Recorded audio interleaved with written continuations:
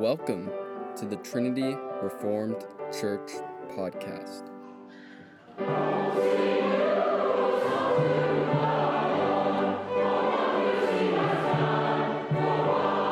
Sermon by Jason Cherry on July 3rd, Lord's Day service.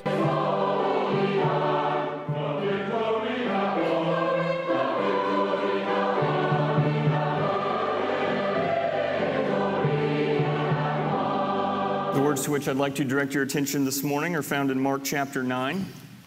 Mark chapter 9, verses 14 through 29. And when they came to the disciples, they saw a great crowd around them, and scribes arguing with them. And immediately all the crowd, when they saw him, were greatly amazed, and ran up to him and greeted him. And he asked them, "What are you arguing about with them?" And someone from the crowd answered him, "Teacher, I brought my son to you, for he has a spirit that makes him mute. And whenever it seizes him, it throws him down, and he foams and grinds his teeth and becomes rigid. So I asked your disciples to cast it out, and they were not able." And he answered them, "O faithless generation, how long am I to be with you? How long am I to bear with you? Bring him to me." And they brought the boy to him, and when the spirit saw him, immediately it convulsed the boy, and he fell to the ground and rolled out, foaming at the mouth. And Jesus asked his father, "How long has this been happening to him?" And he said, "From childhood. And it has often cast him into fire and into water to destroy him. But if you can do anything, have compassion on us and help us." And Jesus said to him, "If you can, all things are possible for one who believes." And immediately the father of the child cried out and said, "I believe, help my unbelief." And when Jesus saw that a crowd came running together, he rebuked the unclean spirit, saying to it, "You mute and deaf spirit, I command you, come out of him and never enter him again." And after crying out and convulsing him terribly, it came out, and the boy was like a corpse, so that most of them said, "He is dead." But Jesus took him by the hand and lifted him up, and he arose. And when he'd entered the house, his disciples asked him privately, "Why could we not cast it out?" And he said to them, "This kind cannot be driven out by anything but prayer." Let's pray together. Heavenly Father, we ask that you use your word to deliver us from faithlessness and prayerlessness, which is death, and make us a people of faith and prayer, which is life. We pray this in Jesus' name. Amen.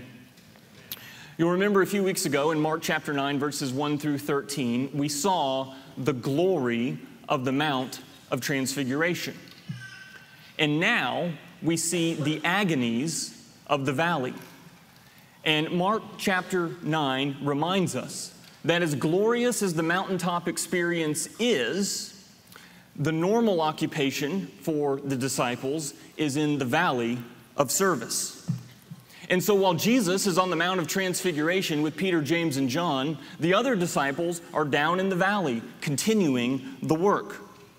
But the disciples struggle to complete the work during Jesus' temporary absence. And this story centers on their inability to exorcise a demon from a boy. Jesus, you might remember back in chapter 3 and chapter 6, Jesus had deputized the disciples to cast out demons. And in chapter 6, the disciples even had success casting out demons. But now in Mark chapter 9, with this demon, they cannot exorcise the demon. And Mark provides an extensive description of the boy's horrific affliction. We're told that the boy is mute. He's racked by seizures that dash him to the ground, that cause him to foam at the mouth. He grinds his teeth, and he becomes as stiff as a board. And the disciples can't heal him. They are found wanting. And the resulting hubbub exposes their inadequacy and brings them public shame. And as we will see, the problem here is that the disciples get cocky. In other words, they assume that because they were deputized to cast out demons earlier, they assume that they can now just heal whenever they wish, however they wish. But that's not how it plays out in this story. And so Jesus comes down the mountain, and he receives the Father's complaint in verse 18. I asked your disciples to cast it out, and they were not able." And then Jesus responds, verse 19, "O faithless generation, how long am I to be with you?" You see, Jesus' diagnosis of the problem is faithlessness. The disciples can't cast out the demon. What's the problem? Jesus' diagnosis, the problem, in verse 19, is faithlessness. There is a lack of faith. First, in the would-be healers, the disciples. But then in verse 23, the emphasis shifts to the Father's lack of faith. And so there's faithlessness all around. And that's why there's so much difficulty with this healing, because faith is needed from those who perform the ministry and from those who receive the ministry. And as we see, Jesus goes on to heal the boy who's described as a corpse in verse 26, which raises the question, did the boy die? And it's not entirely clear, but it does seem that the boy died. Mark's description of the whole scene is this picture of resurrection. And there are similarities between this healing and the resurrection of Jairus' daughter back in Mark chapter 5. And then after the healing, Jesus withdraws to the house and instructs the disciples privately, as he does rather frequently. We've seen this and made note of this throughout the Gospel of Mark. We see this in chapter 4. We saw it in chapter 7 a couple of times. We see it here. We'll see it again in chapter 10 and in chapter 13. There's a big incident, something happens, and then Jesus withdraws privately with the disciples to instruct him. And there is something here. Like, this does mean something. Jesus instructs them privately. And some years ago, it grew popular for small groups to meet and do their Bible study in public. And of course, this is perfectly acceptable. It's good for God's people to, for example, sing hymns in a pub or do a Bible study in a coffee shop. That's good. And it's not good because it's evangelistic. It's usually the opposite. That's not why that's good. It's good because it helps build courage. It's good because it trains us to not keep our faith private. And we need some courage in this day and age to take our faith out of our house, out into the world. So those things are good. Yes, let's do those things in public. But it's a passage like this that reminds us that there are still times when instruction needs to happen in private. And as Jesus is in private with the disciples instructing him, they review what happened. And Jesus tells them in verse 29, this kind, in other words, this kind of demon cannot be driven out by anything but prayer. So he says, this kind of demon. And that implies that demons can be put into different categories. That implies that some demons are more difficult than others. Some are more difficult to cast out than others, and the disciples can't cast out the difficult demon. Now, I want us to focus on two main lessons that this story teaches us. First, from this story, we learn that God uses prayer to faith. God uses prayer as the avenue to faith. Now, throughout the story, it seems clear enough that the disciples' impotence is tied to their... We saw verse 19, Jesus' diagnosis was faithlessness. And then he turns his attention to the boy's father and says, you need to have faith. So the problem is clear. The problem is faithlessness. And so the entire story, from the disciples' failure to the father's doubting, emphasizes the necessity of faith. But then when the disciples ask Jesus why they can't cast out the demon, Jesus says in verse 29, this kind cannot be driven out by anything but prayer. So wait. I thought the problem was faithlessness. Verse 19, you said, Jesus, the diagnosis is faithlessness. But now in verse 29, you're saying the problem is prayerlessness. Why are you changing your diagnosis? This is inconsistent. You said it was this, now it's this. What's the problem? Why are you changing? And you have to realize that the diagnosis has not changed. The diagnosis of faithlessness in verse 19 and then the diagnosis of prayerlessness in verse 29 are the same diagnosis. And so we have to see the connection between faithlessness and prayerlessness. Or to put it in the positive, we need to see the connection between faith and prayer. And the connection first is that they're closely related. And it seems that prayer is the avenue to faith. So let's think about that. Why is prayer the avenue to faith? Okay, well, let's think through this. When we pray, what are we doing? When we pray, we take the matter to God. When we don't pray, we refuse to take the matter to God.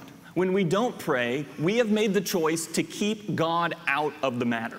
I don't need you on this one, God. I've got this covered.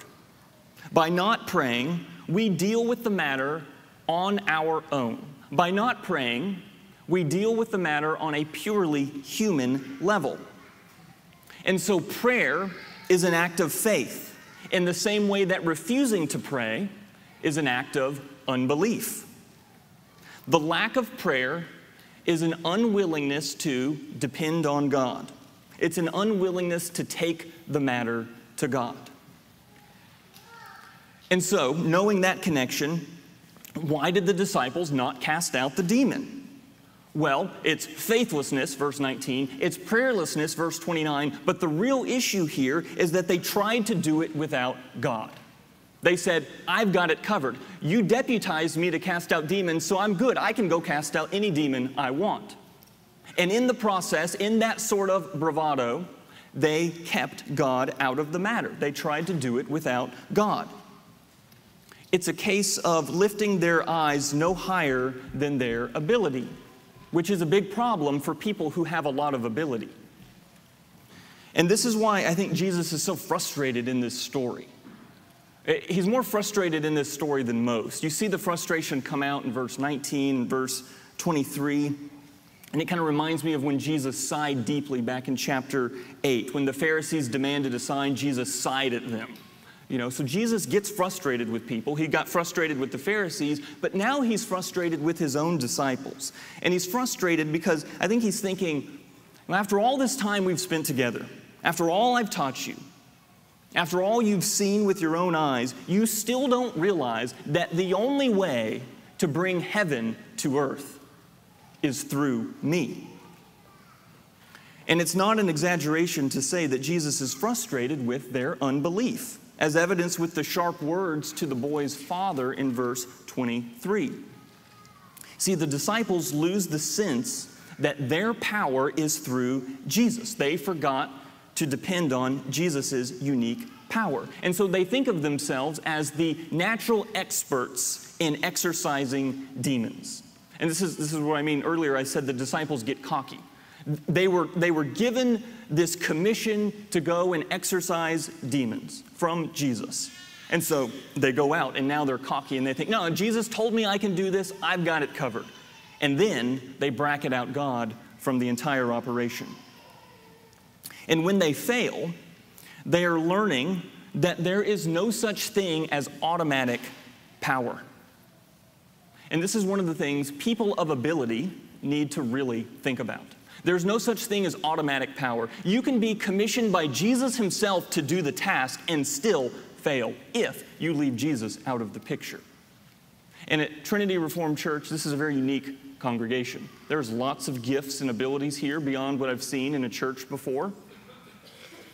And so we need to understand that just because God gave you that talent, just because God gave you that ability, just because you're so well read, just because you have so much knowledge, doesn't mean that you now have automatic power in ministry. You don't need to rely too much on that ability or on that talent or on that knowledge. You need to rely on the Lord himself. Our power is always rooted in God. It doesn't matter what your IQ is. It doesn't matter how much experience you have. We must always remember that our power comes from God and God alone. And I think it's the people of ability, the people of spiritual giftedness especially, that need to be reminded of that fact. And so what did the disciples do rather than pray? Well, if you look at verses 14 through 16, it seems they're arguing with the crowd.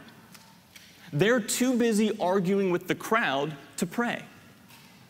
And my hope is for the congregation of Trinity Reformed Church that we would not be too busy arguing with the crowd to the point where we forget to pray. There may come a point where we need to argue with the crowd. I'd argue we're at that point. So go argue with the crowd. The problem isn't arguing with the crowd. The problem, and I do think we have a particular susceptibility to this problem in this congregation. The problem is when we start arguing with the crowd to the degree that we forget to pray, that's a problem. That was the problem here with the disciples. So be warned. Don't argue with the crowd to the extent that you're not praying. That's a problem. And so the disciples don't pray because they're arguing with the crowd. And interestingly, Jesus, as he steps in and eventually heals the boy, Jesus does not offer up a prayer to exorcise the demon. He says it's faithlessness, it's prayerlessness, that's why you couldn't do it. So you would expect then Jesus to have some sort of wonderful prayer to exorcise the demon.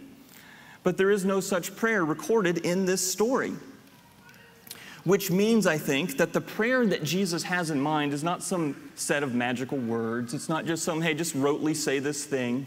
The problem is prayerlessness. So the kind of life you need to live, the kind of way you solve this problem is to live a prayerful life.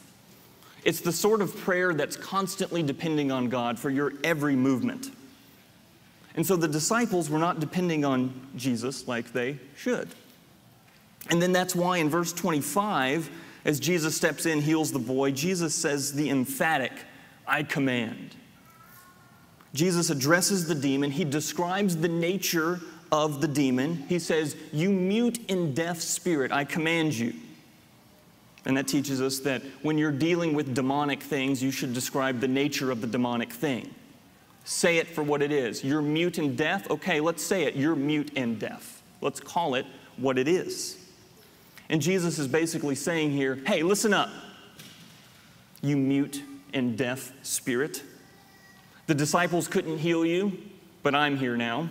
And I am now issuing this command as the Son of God.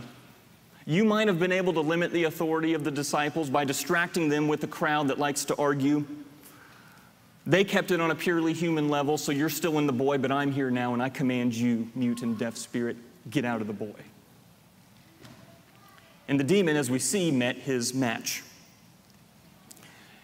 And we need to see that our work, whenever it's done without the power of God, can be resisted. You might have all the right arguments. You might have all the right syllogisms.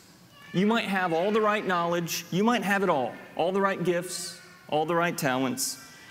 But when you do your work, when you do your ministry, when you do your parenting, when you go to work, when you do these things without the power of God, the work of God through you can be resisted no matter how gifted you are, no matter how talented you are, no matter your calling. A lot of Christians get confused on this. They say, no, God's called me to this, so I'm going to have success. No, you're not going to have success if you don't depend on the Lord. And it doesn't matter your experience either. This is the other problem as Christians get older. They have all these experiences and they think, yeah, I've done this 20 times and it went well 20 times. I don't need to really prepare for this. I don't need to really pray about this. I can just go into this situation, just do it on autopilot because I've done it so many times. I've got this. Well, what are you doing? You're doing the same thing the disciples did. The disciples said, I've got this. I was commissioned to cast out demons. I've had success before, so I can just do it. I'm on autopilot and I don't need to rely on the Lord.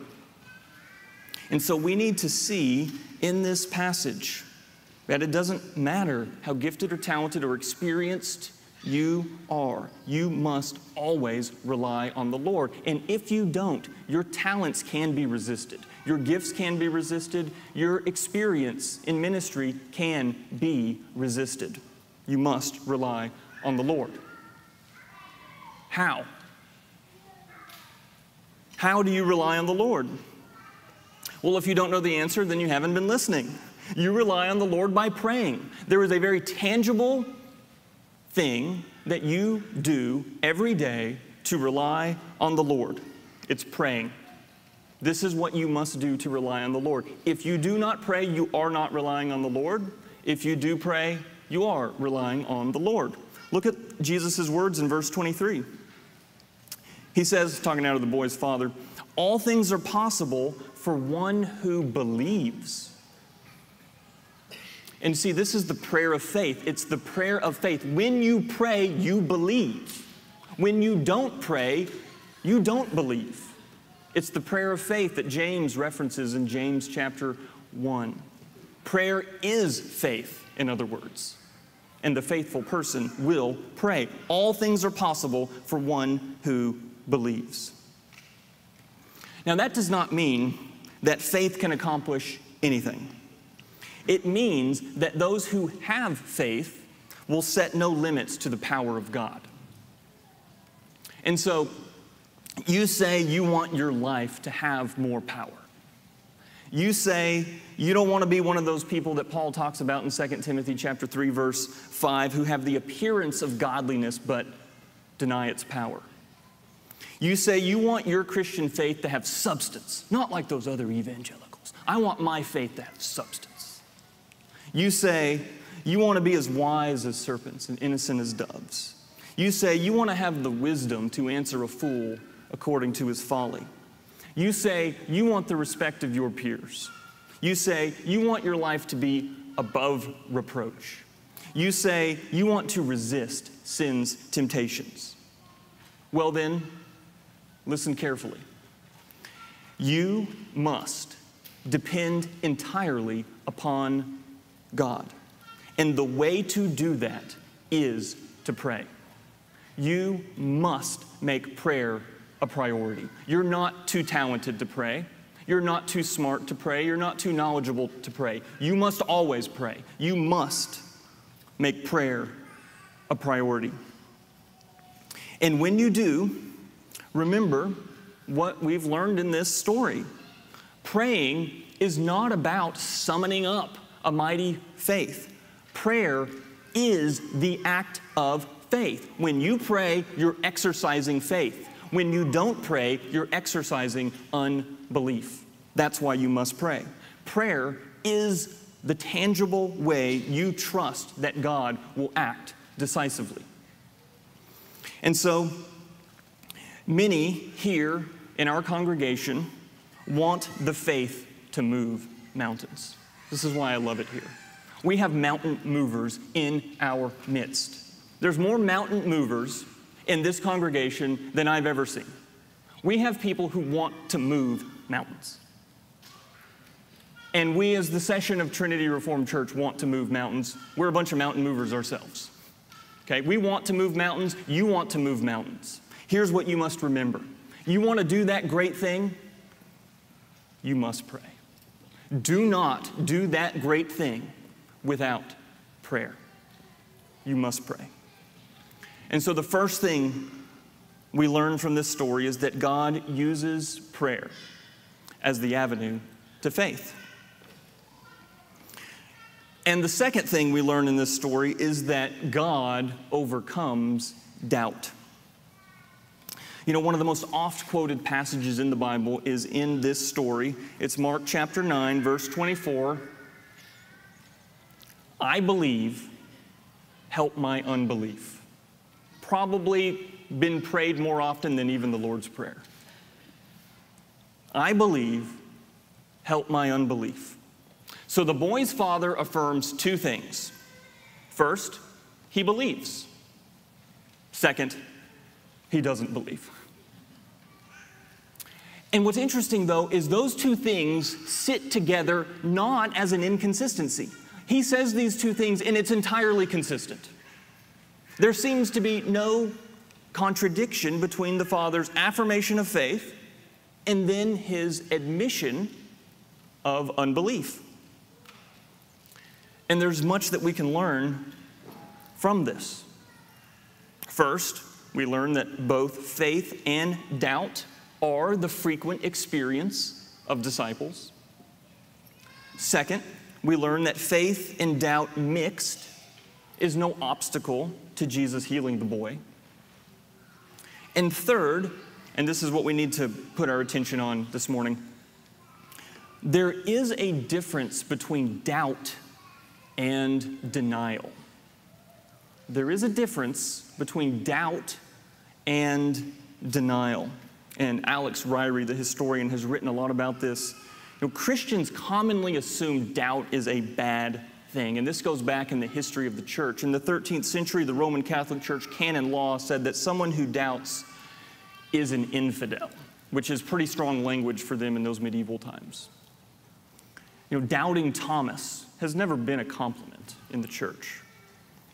But we must distinguish between deniers and doubters. Deniers have earned God's judgment. Doubters deserve sympathy. Doubt, in many cases, is a temptation, but not a sin. When God permits the devil to tempt his people, he does so for a reason. Temptation is not simply a meaningless attack to be repulsed. Temptation is trial by combat. Temptation is a training arena from which the victor emerges stronger.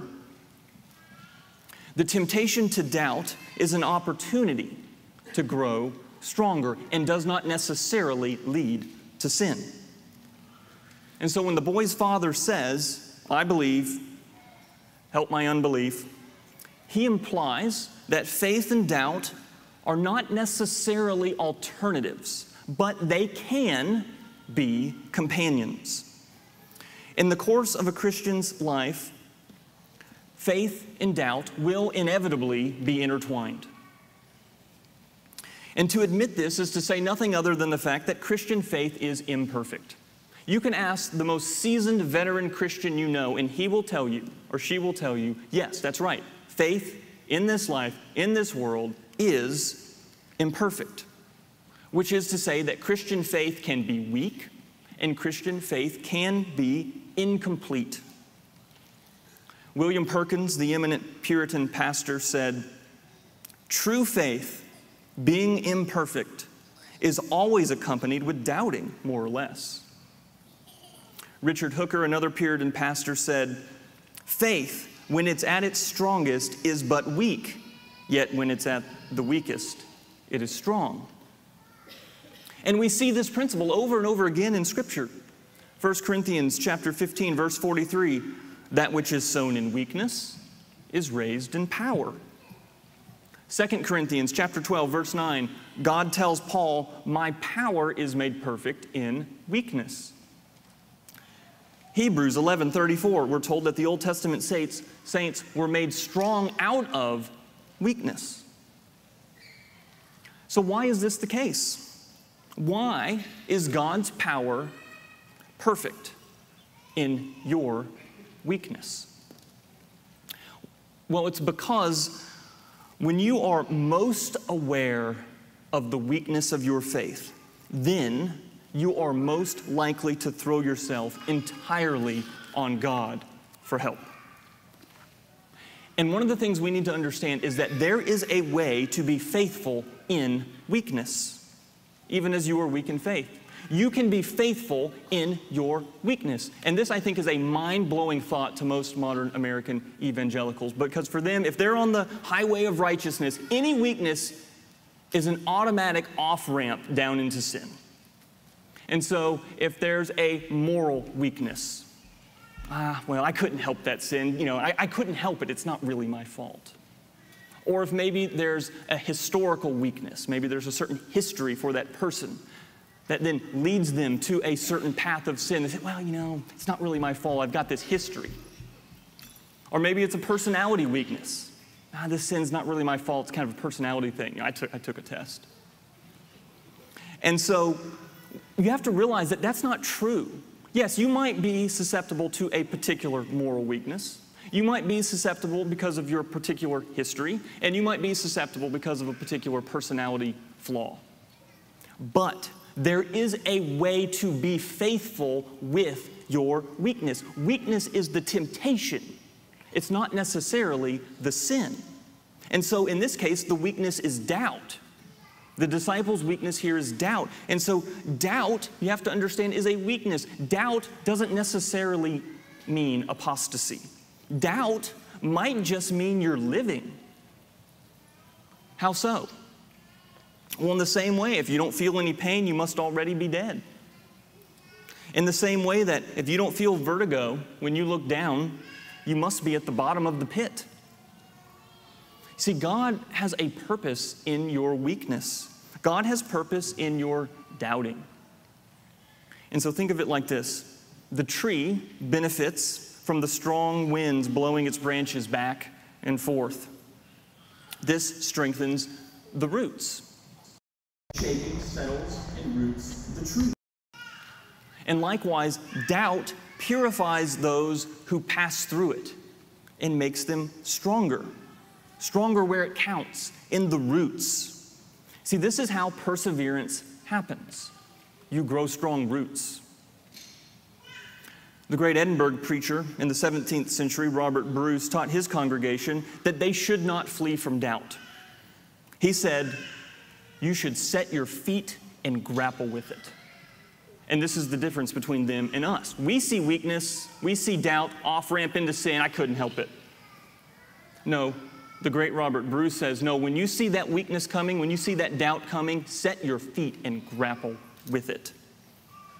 Don't let it win. You've got the power of the Spirit living in you. Your Christ conquered sin and death, and through faith you are united to His victory, not in an abstract way, in a very real way. And the real way plays itself out because He has then given you the Helper, the Holy Spirit, which is living in you, which empowers you. This is the power of Christ in you. When you set your feet and grapple with it, you do so in the power of the Spirit. And to be clear on what I'm saying, and what these Puritans who I've mentioned are saying on the issue, the point isn't that you need to go seek out doubts. That's not the point. The point isn't that the more one doubts, the more virtuous they become. No, that's not it. The assumption is that you will doubt. Much like the sick boy's father doubted. And since doubt is inevitable, we ought not to ignore it, we ought not to suppress it, and we ought not use it as an automatic off-ramp into sin, I couldn't help it.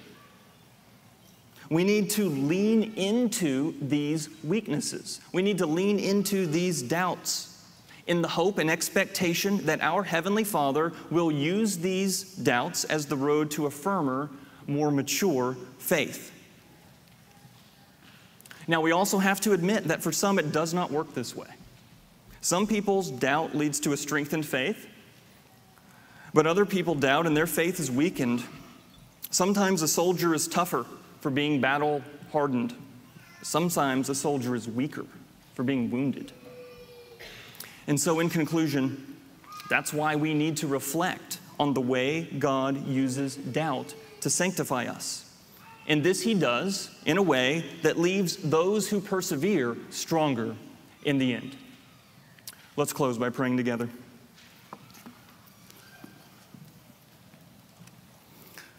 Heavenly Father, we see how you healed the boy who was like a corpse. And we know that this is a preview of Jesus' death and resurrection. Jesus did what we can never do for ourselves. He died to pay the penalty for our sin, and He was raised in triumph over it. Forgive us when we rely on our own ability rather than your resurrection power.